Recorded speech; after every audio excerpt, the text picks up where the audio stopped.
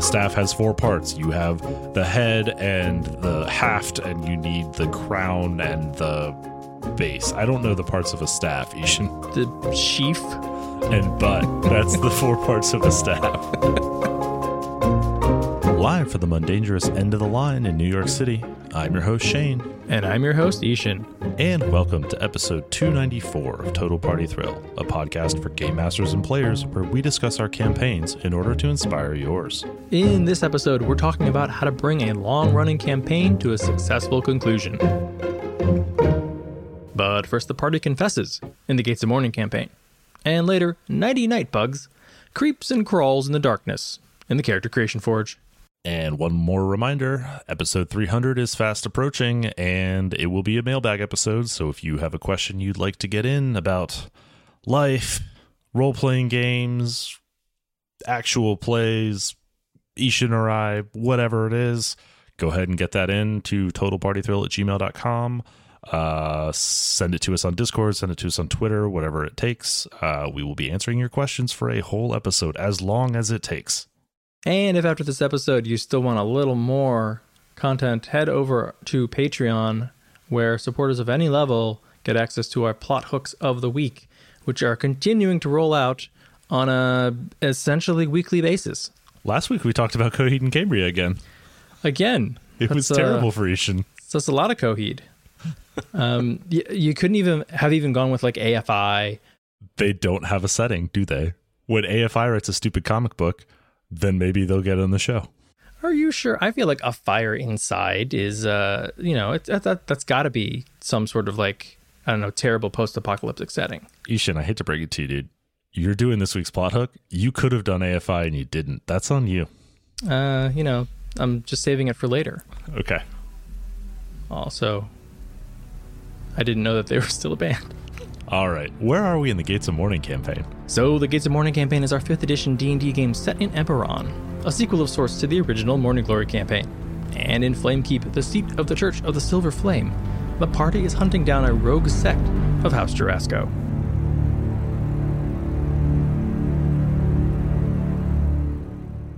And Malacalthero, captain of the guard of the Blood Regent of Thrain and head of the Argentum, has been exposed as a quarry mine seed and a changeling. And a dead man. Also true. Surrounded by 3 corpses. The party now uses Switch and Warden's healing magics to recuperate quickly while they assess the situation, which looks not great for them. We maybe just killed a couple people who were highly placed in the organization. In their seat of power. Without a way to prove that they were mind seeds. Okay, well, meanwhile, Egan the cleric pokes his head from around the corner of the stairs, really hoping that the battle is over. But his eyes go wide at the carnage and blood, and the party warns him to stay the hell away while they burn all of the blood that was spilled during the fight, because, let's not forget, it still spreads the plague. So, knowing that there's no easy way to get past the assembled forces of the Silver Flame while carrying a trio of bodies, the party resolves to simply come clean. Sort of. Reasoning that Malik's body is the best possible witness, they construct a makeshift bier with Egan's help and move the cargo out of the dungeon and into an unused chapel in a nearby tower. Though patrols and guards give them the wary eye, when they see they're with Egan, they let them pass. The group lays the bodies out in a respectful fashion, and Egan locks the chamber behind them. Then they head toward the center of the cathedral, down near ground level where the keeper's chambers are located. They make a request to meet the keeper, but that is met with complete incredulity by the guards. Switch, though, is very persuasive, both magically and not, and finally convinces one of them to at least deliver a cryptic message to someone who can make a decision about these kinds of things. And 10 minutes later, he returns and confusedly ushers them inside. Deep within, they're eventually escorted to a high-ceilinged, finely appointed chamber. In many nations, this would be fit for a throne room, but the keeper sits at a simple but sturdy desk. Blood Regent Diani Irwinarn, Zaro Silvervein, and High Cardinal Crozin are gathered around her, and the Dragonhound lies at her feet. Down a large hallway to the left, they can spot silvery light flickering in the distance, though they can't quite make out its source. Although, I mean, they can guess. Yeah, silver light, silver flame. Who knows? Speaking quickly, they blurt out that Malakathero is dead and quickly segue to his true identity. The assembled nobles are, of course, shocked by the party's news about a changeling mole. Diani and Zaro accuse the party of lying about their compatriot and demand proof, and Crozon resurfaces his false flag theory. Oh, the old false flag theory. Hi, Cardinal Crozon, not a creative man. Guards posted all around the chamber begin to knock arrows and take aim at the party, but Jayla once again halts them with a raised hand. Bramble then delicately suggests that they should all ask the corpse. Which, we still have that. Jayla fortunately agrees and has her guards retrieve the bodies. She then casts Speak with Dead herself. And we'll find out what happens next week.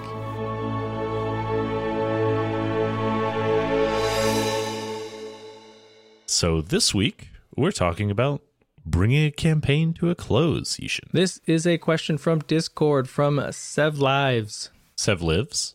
Could be. I hope so. Has there been a TPT cast that touched on finishing campaigns? I'm coming up on a hopefully climactic ending to a 1.5-year-long game, but none of the games I've been a part of before actually reached this point, so I'm not feeling very sure of myself. We looked, other people in the Discord looked. I was surprised that we had not done an episode on finishing a campaign. We've done 2 episodes on Session 0. Mm-hmm. 2 episodes on pre-starting a campaign. Yeah. 0 episodes on finishing one. So here we go. I think the first thing to keep in mind when you are going to bring this thing home is landing the plane is stressful, right? But it doesn't need to go smoothly. Any campaign that actually does have a final session rather than just kind of fading away or ghosting you like someone you met on Tinder is a really good campaign. Are you saying because it's better to burn out than to fade away? Yes. Is that a Coheed and Cambria lyric? Because then no. It's a Bob Dylan lyric or Neil Young or something. I don't know. It's probably also a Coheed and Cambria lyric, I think. Okay. So many campaigns never get that far. Either they never get high enough level to, really sort of have a meaningful ending, or people just sort of walk away or move on to something else. It was quoted in Kurt Cobain's suicide note, dude. Is that going to be your next plot hook? No. Another depressing one? Can't rule it out.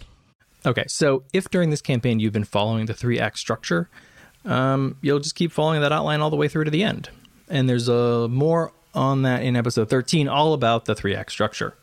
Of course, if you're like me, you probably haven't been because you don't plan well enough and just didn't want to. So this is probably going to be an opportunity to tweak or fix anything that you and the rest of the table haven't been happy with in the campaign to this point. This is your chance to just tie up the loose ends. See, this is why I didn't use a 3-act structure, because now I have an opportunity to fix things. I guess I'm just trying to say, forgive yourself for whatever's about to happen. Remember that you're flying a plane that's already been built, right? Some things in the game are too late to change because they wouldn't make sense in the narrative, or you've already established lore or whatever, right? So you have to finish with what you have on hand. And that is totally fine, right? This is not about having some platonic ideal of what is a quote unquote good campaign, or how did some actual play end their campaign, right? You want to figure out and use the story elements that are going to best complete the story that you are already telling. Okay, so refresh me. What happens in the 3rd act? I had to go look at episode 19 notes to find out. It's the climax and the resolution of the story. These are the components that you are probably going to want to have on hand as you plan for a satisfying ending. And as we go through these, think about where is your group in this process of ending? So at the beginning of the 3rd act, the party is going to begin to dig itself out of the hole that it got into in the 2nd act, right? This is beginning of Return of the Jedi after Empire Strikes Back. Right. They'll find some solution to the problem or learn about a MacGuffin to defeat their enemy to overcome the now impossible odds. Right. This is where you learn about, the quest item or whatever that is the only thing that can slay the dragon, right?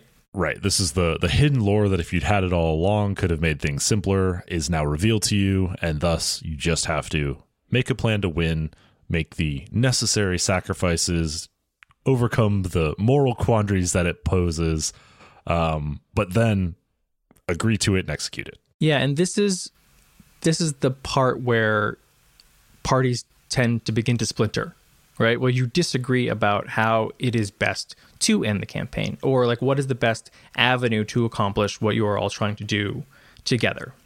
This is where you sort of begin to sow the seeds of, is there going to be a betrayal? And, part of this should be happening above the table. Like it's a certain kind of game where someone is going to betray the party, or where there will be intra-party conflict, which we also had an episode on. Mm-hmm. And then each person at the table is going to need to define for themselves and for their character what winning looks like, quote unquote winning. This doesn't necessarily mean defeating the enemy, because, some campaigns actually end in loss. Some stories have sad endings, and some characters get sad endings, even if overall the party succeeds. And that's fine and maybe rewarding and maybe what people are going for in the first place. But, what is it that you as a player would count as a win once this is all over? This is also the part where, as players, you need to balance the character goals against the party goal, right? Like those backstory goals that you've been working towards the whole time. You want to, meet your long lost spouse, or redeem your father to stick with the Star Wars, right? Or whatever it is, right? Like you want to accomplish a thing.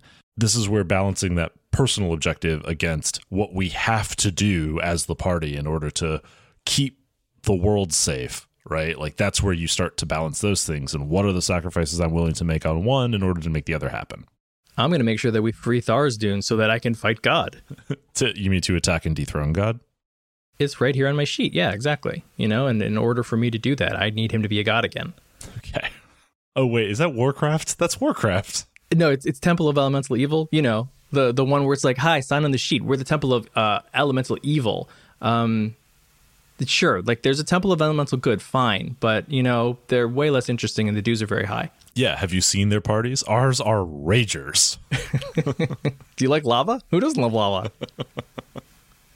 And then lastly, there's a beeline to the end. And we'll get into this about like how to do all this stuff. Once you get toward the very end of your third act, you're going to spot a goal and then you're going to head directly for it and not get distracted, ideally. So then take a look at what you have to work with and note which of these might address some of the needs that you've established that you probably want to meet in order to work your way through the third act. This is going to tell you, after this process, you'll sort of understand what it is you still need to get in order to finish this campaign. So think about what loose ends remain on the party's to-do list. And does the GM have a plan to tie those up? Does the party have a plan to tie those up? This is where you have to balance priority of screen time, right? So is this any given item on that list, any loose end, right? Is this something that you can tie up in an episode, or is this in a session? Or is this something that needs to be tied up in an epilogue, right? Can we get a satisfying conclusion to this if it is resolved post facto? Yeah, because as you're going through these loose ends, you're going to be either adding them to your to-do list for the end of the campaign, or you're going to be tossing them out and ignoring them, right? So you'll also look at what loose ends remain that are not on the party's to-do list. What has everyone forgotten about? And if they've forgotten about it and like that's fine and it works in the fiction, then like just forget about it. Who cares, right? Because obviously nobody cares about it. Those kind of get relegated to the pile of like, oh yeah, if somebody asks me what I was thinking about that, I'll give them the answer after the campaign is done. But we don't need to put screen time on it, right? So there's kind of that priority system of like, we need screen time, we need epilogue time. We can talk about it if anybody ever remembers. Then you're going to move on to examining the character arcs. We do have an episode on ending character arcs, episode 63. But here, I would say you definitely want to speak to the players, like above the table, talk to the players if you haven't been doing this already through the entire campaign, and talk to them about what it is that they want for their character. Like, what is the goal for their character once the story is over, and potentially once the character story is over? Is it an accomplishment? Are they trying to fulfill this quest? And maybe that quest is the quest of the campaign, or maybe it's something, completely incidental. Or is it just personal growth and they want to see the character very different from the way that the character started out? Yeah, my goal is to hit level 20 and PvP the rest of the party and win. You can do that at level 7. Yeah, but I want to hit 20 first. The problem is most of them are 20 now, and now it's way harder. That's why I got to be the best around. Nothing's ever going to bring me down. Oh, no. You got to keep on moving. And that's the third act. So what does completion of the character's goals look like for the character and look like for the player of the character? You also want to get a sense of how open they are to something unexpected, right? Sometimes players have deeply held goals and they really want the satisfaction of seeing them through to the end. Other times, the campaign takes its toll on a character and takes its toll on the relationship between the player and the character, and they're more open to something unexpected, right? They're willing to be the sacrificial lamb. They're willing to, make the heel turn or make the face turn that is maybe unexpected on account of, like where I was originally taking this character doesn't really ring true for me anymore. It's a little hollow. I'm open to something new. Yeah, like if you think about your stereotypical warlock character and the entire goal at level 1 is to get out from under my patron's thumb. And then as the campaign progresses, you will see either the player is constantly being like, I can't wait. Oh, how am I going to I got a new magic item and this is going to help me fight my patron or fool my patron or whatever. Or like, have they become used to having this power and like, maybe they're fine with it. You get a sense for that after playing together for a year about what the character wants and what the player wants. And then you sort of get to the end and you should have a good sense. And if you don't, just ask about whether the player needs the character to get out from under the patron, or if they would be comfortable with, say, for example, you throw them for a loop and like, haha, they switched their patron or a different patron stole them or whatever, right? If my entire goal was like free myself, it would not be a satisfying conclusion. It would be surprising, but not a satisfying conclusion for me to end up beholden to a different patron, right? The thing that I want is to not have a patron. Right. Or, conversely, like maybe making another agreement doubling down with your patron, right, gives you more power, but obviously fails your initial goal, right? Maybe that's necessary to succeed on the party's goals, and that's the personal sacrifice, or that's the arc of the character. So that's where you just need to get that player input to understand exactly like what's going on here, where are you at, how do we make this fun for you? Yeah, get buy-in on all these things. And, people will be pretty blunt with you and be like, no, I don't want that. Please don't do that. I hate that. I don't think there was a way to end like Morning Glory with Brand not optionally turning into a dragon that like would have felt good, right? Like, because the whole thing is he spent his entire like campaign thinking he was a dang dragon. For Brand to suddenly have, the quarry involved wouldn't have made any sense. Would have been unexpected. Would have been satisfying. Check to see if there's anything unfinished from their original backstory or that has come up during the campaign that they still want to address. This doesn't mean that it will get addressed. These are just, you're sort of adding things to a to-do list for now.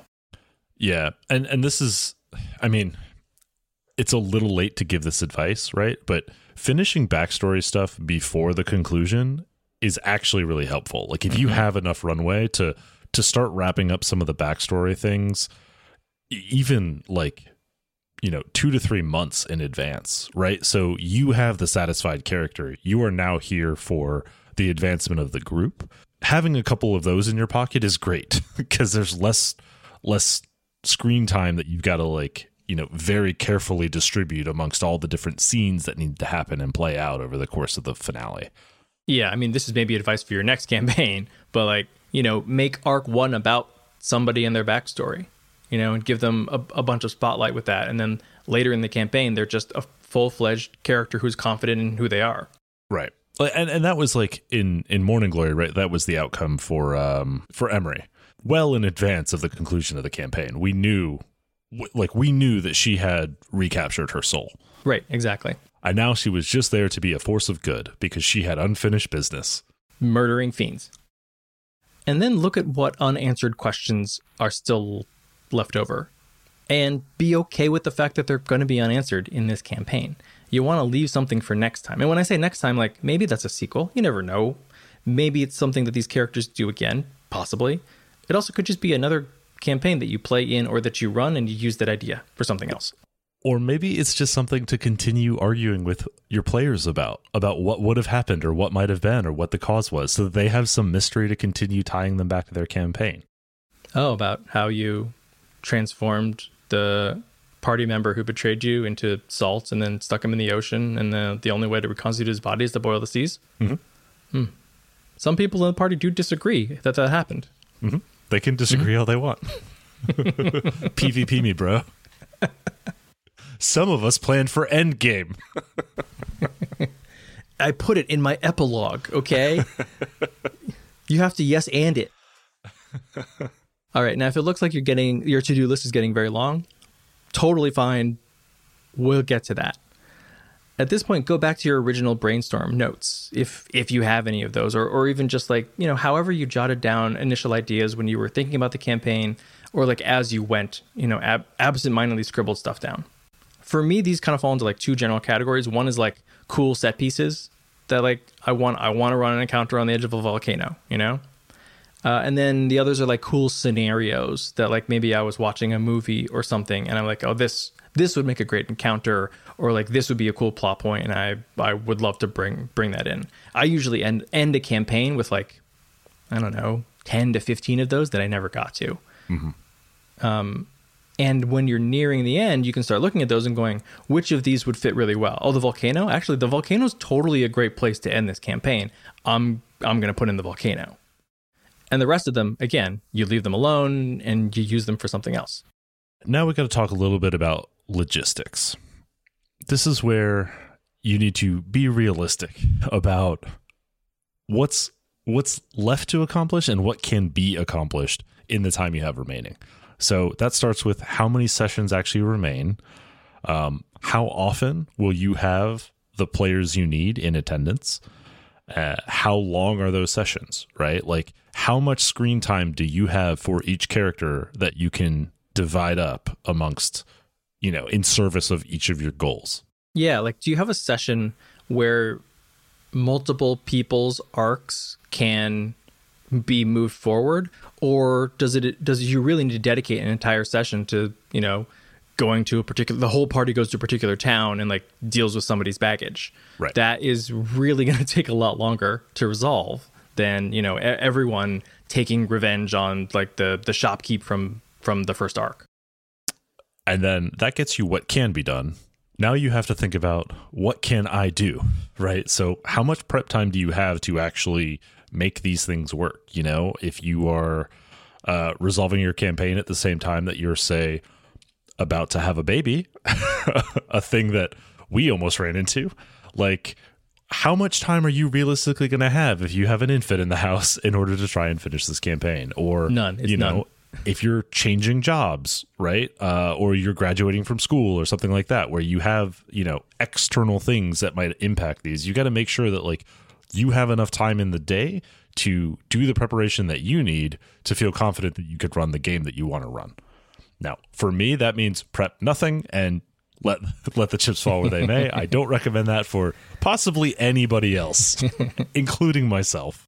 And I really can't emphasize enough, like, try to be as realistic as you can be. When we were ending Morning Glory, it was a 6-month straight run to the end of the campaign because we knew that Angela and Susie were like literally moving potentially to the other side of the country, and the campaign was going to end. Like, that was it. That's how many sessions we had, So many things got trimmed because there was no time for them. And guess what? It was great. It was a lot more streamlined.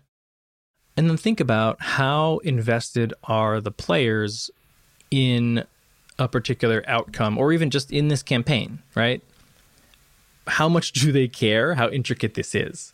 How much do they care about their own character, right? If you're dealing with like 3 casual players and 1 storyteller, then the priorities for what you put in the end of your campaign are going to be very different if you have 4 butt kickers who obviously want, 6 combats. And not just how invested are they, but what are they invested in the play experience? what is it about the play that is going to be most memorable for them? Is it the story? Is it the character development? Is it the role play between characters? Or is it, the number of dice they rolled and how hard the fight was and how big the challenge they overcame was? Shane, it's about the numbers of dice that our characters rolled together in our interactions. That's why I'm a storyteller who wants to roll as many dice as possible. Okay. You're an actor/model and not the other way around? Yeah, come on. And think about how invested are the players in each other's experiences at the table. How cohesive is this group? Because, we actually talk a lot about sort of ways to mitigate players who want to hog spotlight or who aren't really that invested in the other characters at the table. But when you get to the end of a campaign, all plot lines converge and you can't get out of each other's way. So it really helps to have a group who is making room for everyone else's narrative. And if you don't have that, then someone's going to end up in some kind of crash. And then maybe both my least favorite part and my most favorite part is take that big old list that you put together and cut it. Cut so much of it out. The best part, kill your darlings. Yep, just drown them in the bathtub. Yeah, not everything is going to fit, given the constraints that you have of timing and the constraints that you have of your own capability and what your player's looking for. So you need to just prioritize it and start cutting the things that are the lowest value add for yourself or your players. Or the biggest lift. Or the most, the lowest return on investment, I guess. Right. But that's the thing is though, like, everything has to balance against that, right? Because you have finite time to put into the game, you have finite game time to dedicate, so it's got to be the most impactful things you can fit into both pieces is important. And I think like most GMs naturally want to cut. I won't say most. Many GMs will naturally want to cut their own stuff, right, to enable the players. Like, you need to also resist that urge too, right? Like, you had good ideas and you also have your handle on what it takes to actually accomplish and do things. So like, don't shortchange yourself in order to like make something happen. Stick to your guns a little bit as well. Yeah, you are a player at the table as well. And I think, most creators understand this intuitively. Like, if you're a writer or an artist or whatever, like, that not all of your ideas can fit into the thing that you are making. Not everything needs to fit. And it's actually really, really good for everything not to fit, or to not try to fit everything, because you're going to save those ideas and use them for other games, other campaigns. And also, the end product is going to be so much more streamlined and ultimately better. You know who doesn't understand that, Ishan? Who? Engineers. Like, the creatives understand this. The engineer types do not. And that is the constant struggle of like, it could be more. And like, yes, it could, but there are real constraints on what you can actually deliver here without, tearing your hair out and scratching out your eyeballs. So like, take care of yourself a little bit here. It's okay. Like, there'll be a next time. It's fine. I just miniaturized all of the plot points. Right. Just and we're significantly over budget. By using machine learning algorithms, I've baked all of your player biases right into my plot. This campaign is kind of a black box. I don't really know how it works, but we get a result. The result is the downfall of Western civilization. That's my campaign. How'd you know? But part of the reason that you want to cut so much is you want to leave room for player involvement and ideas, and for player derailment of ideas and their own ideas. You presumably have, more than an hour left in your campaign. So you want to make sure that you leave room so there's freedom for somebody who has a brilliant idea to play that out, right? That you might have an unexpected ending because of the choices that they make, or the choices they don't make, or the randomness of the dice, and that's okay too. It's much better to have fewer plot points that you need to hit in order for the story to make sense, and then just let the party fill any additional time. All right, so how do you do this? You need to keep it tight. The final arc of the campaign should be a straight shot to the finish. The goals should be very clear. Everyone should be on the same page about what is required. Every session needs to move you a step closer to that goal. One way to do this is conservation of content. Do not bring in new characters. This is the Wheel of Time problem. Yeah. 11 books into a 14-book series, you should not be introducing new characters. Right. This is a great time to call back to the characters you already have, right? That gives them a conclusion, that gives them a reference point that they don't need to learn anything new. It gives them that satisfaction of like system or setting mastery, I guess, right? Of like, oh yeah, of course I remember the bartender from that town we spent one day in. Like, that guy was great that we role played with 2 years ago. Like, Yeah, of course right. he has the contact we need. An apothecary, wait a minute, hold on, let me look through my notes. I know an apothecary. Would they work? Why, goodness, yes, they actually would. I think they'd be perfect for this. The Child of Prophecy is absolutely someone you already know. Right, exactly. Possibly somebody in the party. You want to throw out reminders. And this isn't just GMs, this is players as well. It is your job to shepherd the narrative at this point because it's all hands on deck. You need reminders above the table and in-game about what is happening. What are we doing? What is the goal of this particular session? What is our end goal? Like, why are we doing this? And how does this move us closer to that, right? Because the players are forgetful. We have real lives. But the PCs are about to save the world or die trying. They are not forgetful about this stuff. Speak for yourself. My characters are as aloof as I am. I'm always role-playing. That's my secret. Yeah, this is where, giving those recaps at the beginning, reminding people mid-session about things that they know, giving, like a physical checklist of the MacGuffin pieces they're hunting down, right? Like the staff has 4 parts. You have the head and the haft, and you need the crown and the base. I don't know the parts of a staff, Ishan. Do staves have crowns? This one does. Yep.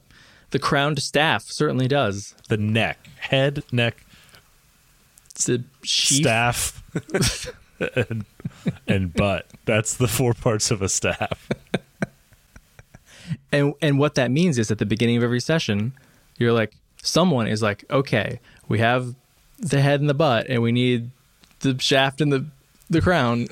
And at the end of the session, we're like, all right, we have the head and the crown and the butt, and we need the shaft. Intercession emails are very helpful here. And you can do a lot of your planning. So if you do think that you're going to be pressed for time, or you're sort of not on schedule in hitting the plot points in the number of sessions that you need in order to get to the end, throw the lore or the wrap up or distribution of loot or whatever into an intercession email. As little planning as I like to advocate for, this is where it gets important to do a little session planning, right? To kind of sketch goals session by session of what you need to accomplish in it, right? Whether that is scenes that need to happen or it is a place in the plot they need to get to. Like if the finale happens on a train and you're in the penultimate session, well, there's a pretty good chance they better be on that train at the end of this session, right? You might not know how they get there. You might not know how they get their tickets, but like you kind of got to end the session on the train if you're going to set the big finale on it, right? Mm-hmm. So you need to have those ideas in mind. And that way, within a session or two of your actual final meeting, right, how long it'll take and what you need to do to get there without being railroady. But like, be a little railroady at this point. I chose a train on purpose. It's leaving the station one way or the other, Ishan. And players, you need to get on board. Okay? It is also your responsibility to get to the appointed place and time for this cool battle, because it's probably a set piece and someone probably paid a bunch of money for a really cool battle map. Okay? Or a mini. Yeah. So like I have the Red Dragon mini. You're fighting a Red Dragon. I'm not trying to railroad you, but like, look at this thing. You've been staring at it for 6 weeks because it's on my shelf and it's beautiful, and like, be there with me. What are you doing? I have $140 Tiamat. It is going on the table next week, come hell or high water. And it doesn't matter what your characters did. Right. She just shows up. It can either make sense that she's here or it cannot make sense. Get on the freaking train. You can be prepared. I don't care. So GMs, don't let them get sidetracked. And players, don't get sidetracked, but also don't let other players get sidetracked. And this is a good time to blend the in character, the above the table, right? Of like, look, we have a limited amount of time. I love where this is going. I would love to think about this as a hypothetical, but like we need to keep moving because we only have 5 hours left of the game and we've got to get to where we want to go. And then everybody should be on board for that. If you're still sticking your digging in your heels to prevent progress at that point, I don't know what you're doing, but you're going to be here for session last +1 and no one else is going to show up. It's going to be weird. Hey, we all got together and decided that we're never playing together again after this. Right. Yeah, and I'm just telling you that so that you never show up here again. Game night switched to Wednesdays. Sorry. All right, and then you've got your final session, your actual final session. I have a feeling in the future this is going to be its own episode, but for now, one, make sure everyone can make it. Every player can make it, even if you need a delay, like a month. Just find a time. You wound me when you say this. You wound me. Following that, you also need to play until the game ends. Like, don't adjourn early if you can avoid it, right? And if you need to, then you need to figure out another session. Yeah, we waited a month so we could all be here. We're playing till we're done. We will chip in extra for that babysitter, okay? Also, like, sequester as much as possible as you can so people can focus on the game. It was great if you can be somewhere where there aren't distractions, if that's possible. And I know it's a lot harder right now these days.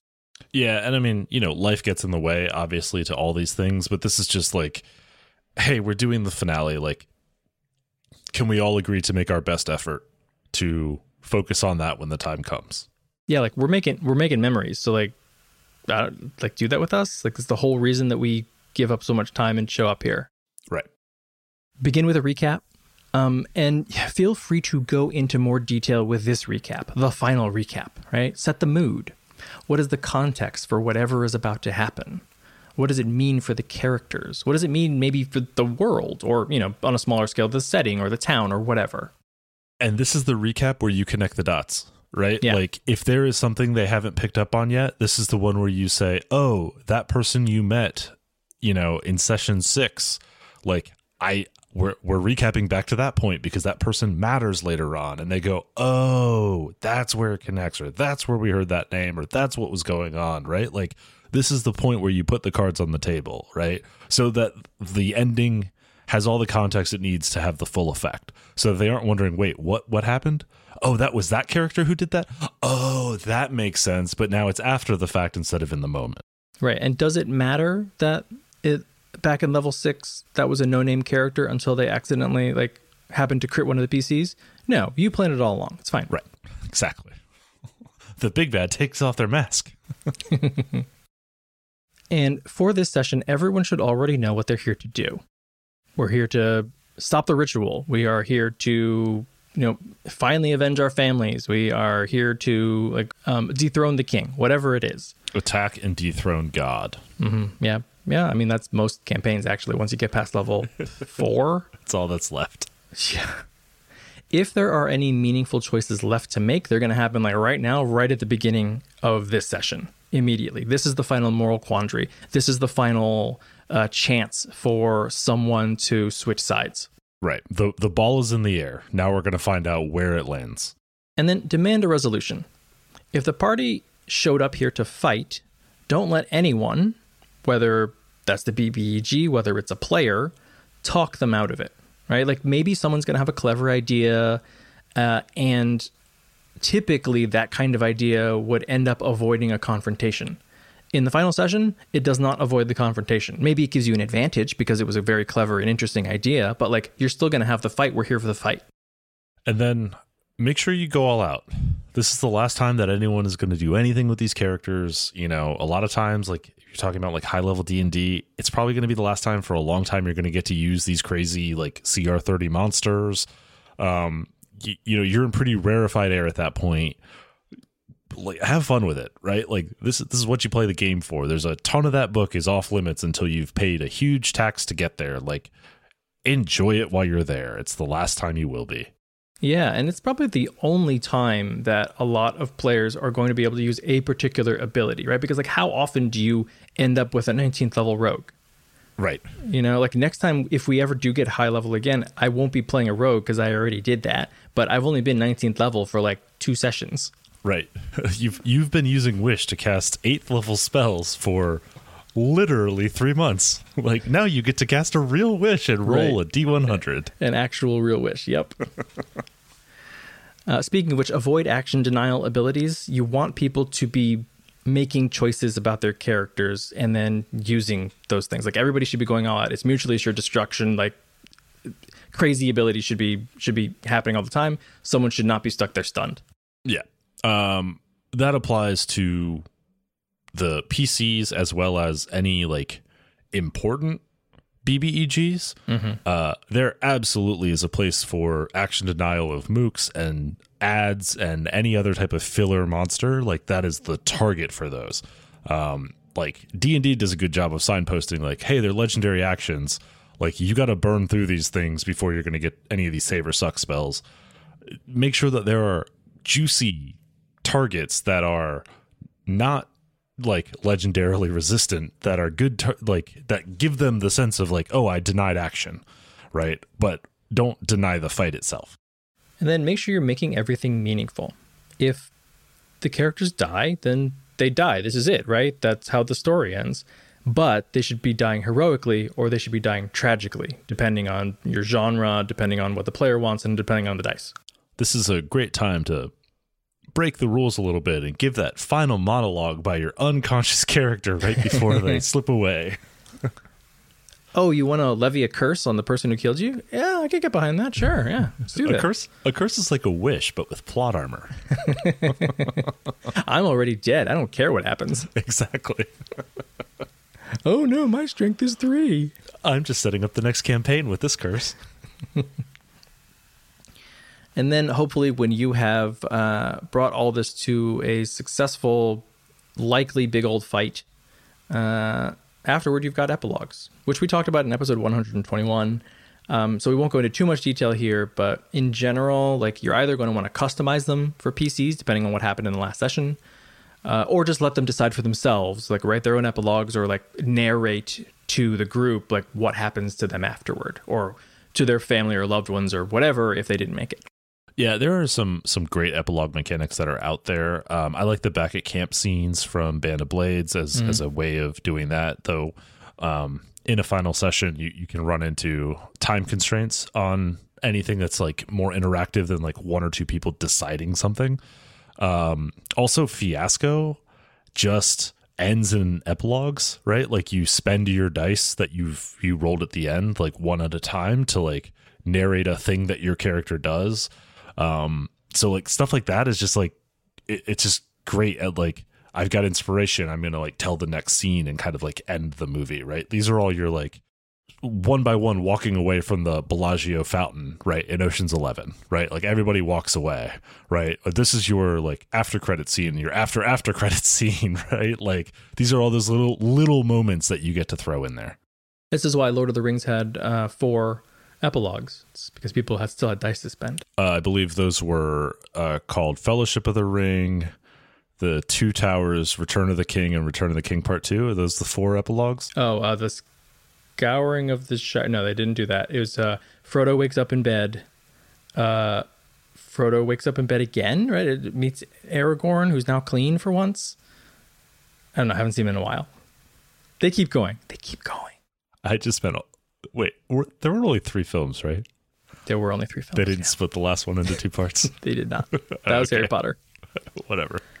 And then if you have important NPCs, usually ahead of time, I'll plan like an A outcome or a B outcome, like a good one or a bad one, or a, success or fail or whatever, depending on how the last session goes. Yeah, and then it's just a matter of making sure you get, a minute to share that narration with the group of what happened. So as we wrap this up, Ishan, I think we would be remiss if we didn't talk about some of our group's great endings and some of our frustrating endings. What's the most frustrating ending you've had? Oh, mine. Our Rogue Trader ending. The Dynasty Unwarranted ending.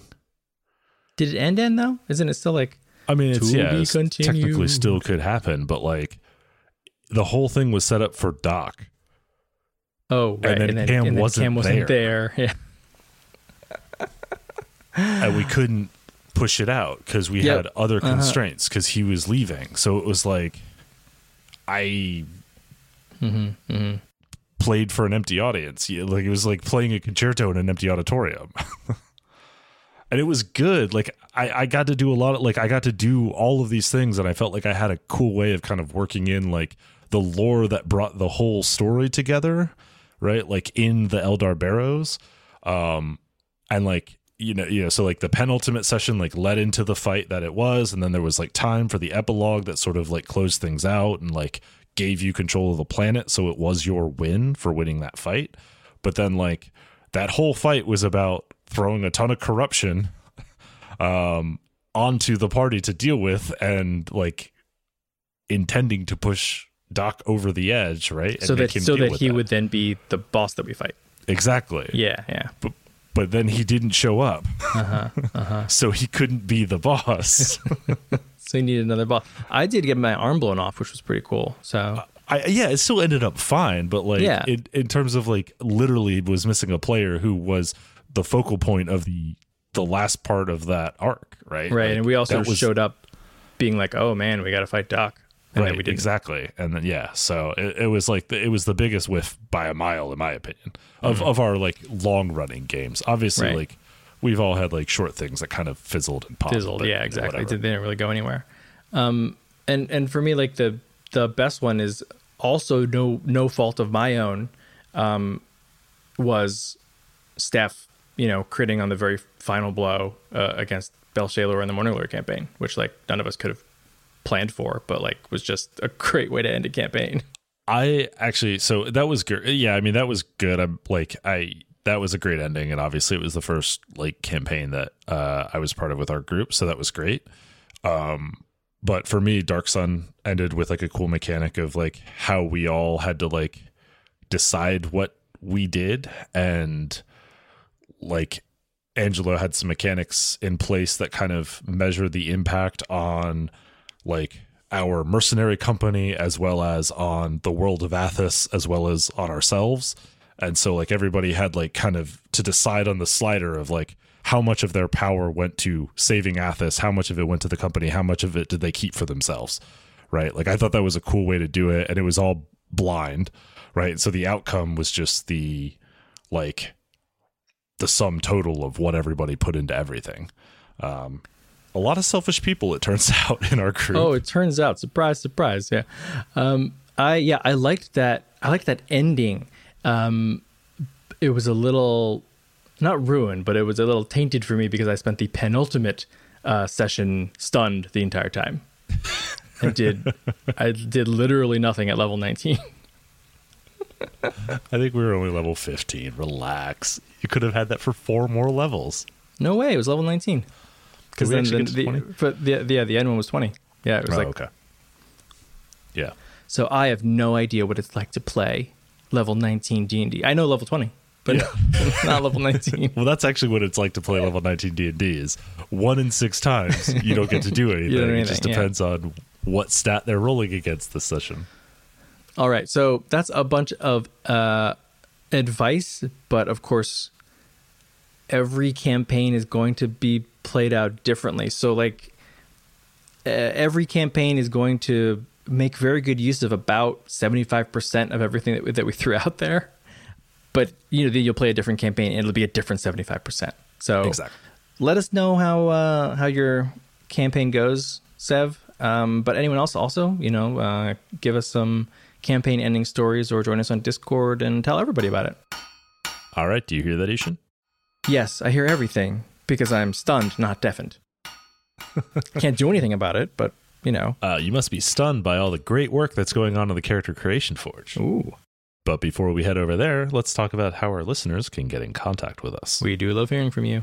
You can tweet at Shane at Mundangerous. That's M-U-N Dangerous. And you can tweet at Ishin at Evil Sans Carne. That's malice minus meat. And you can tweet at the show at TPTcast. You can also email us at totalpartythrill@gmail.com. And you can find us on the web at www.totalpartythrill.com. We're also on Facebook and Instagram at Total Party Thrill. And join the conversation on Discord. There's a link in the show notes. All right. This week in the Character Creation Forge, we are building Nighty Night Bugs. Is this a Bugs Bunny build? It's a Looney Tunes reference, okay. But it's not a Bugs Bunny build per se, because the Looney Tunes character is Nighty Night with 2 Ks, and this is Nighty Night with 2 Ns.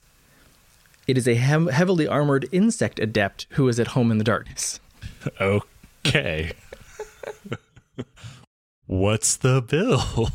It is Swarm Keeper Ranger 11, Circle of the Land, Swamp Druid 8, Twilight Cleric 1. Okay, I gotta stop you right here. Would it not have been easier to do a Swarm Keeper Ranger in heavy armor and just do 99 bucks? Nope.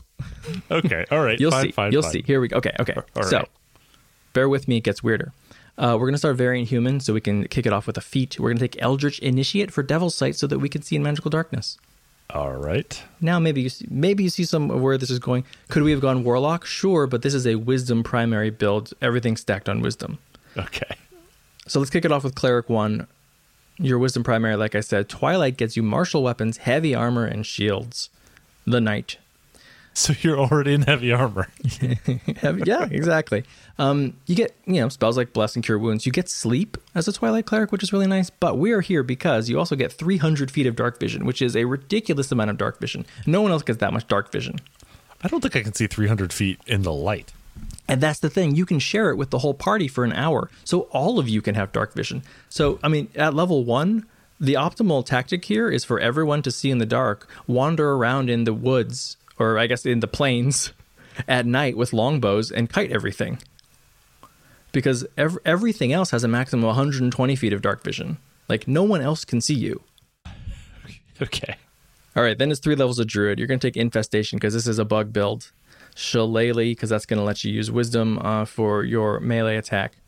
You get an extra cantrip, Natural Recovery to get back some spell slots, and then you want Circle of the Swamp, which will get you the Darkness spell. From here on out, you're always fighting in darkness. Always turn on darkness. You can see, they cannot. It doesn't matter if you're in melee or you're just plinking away with a bow, run away, stay in darkness. And you also get Wild Shape, which will come in handy in a little bit. You're probably turning into bugs.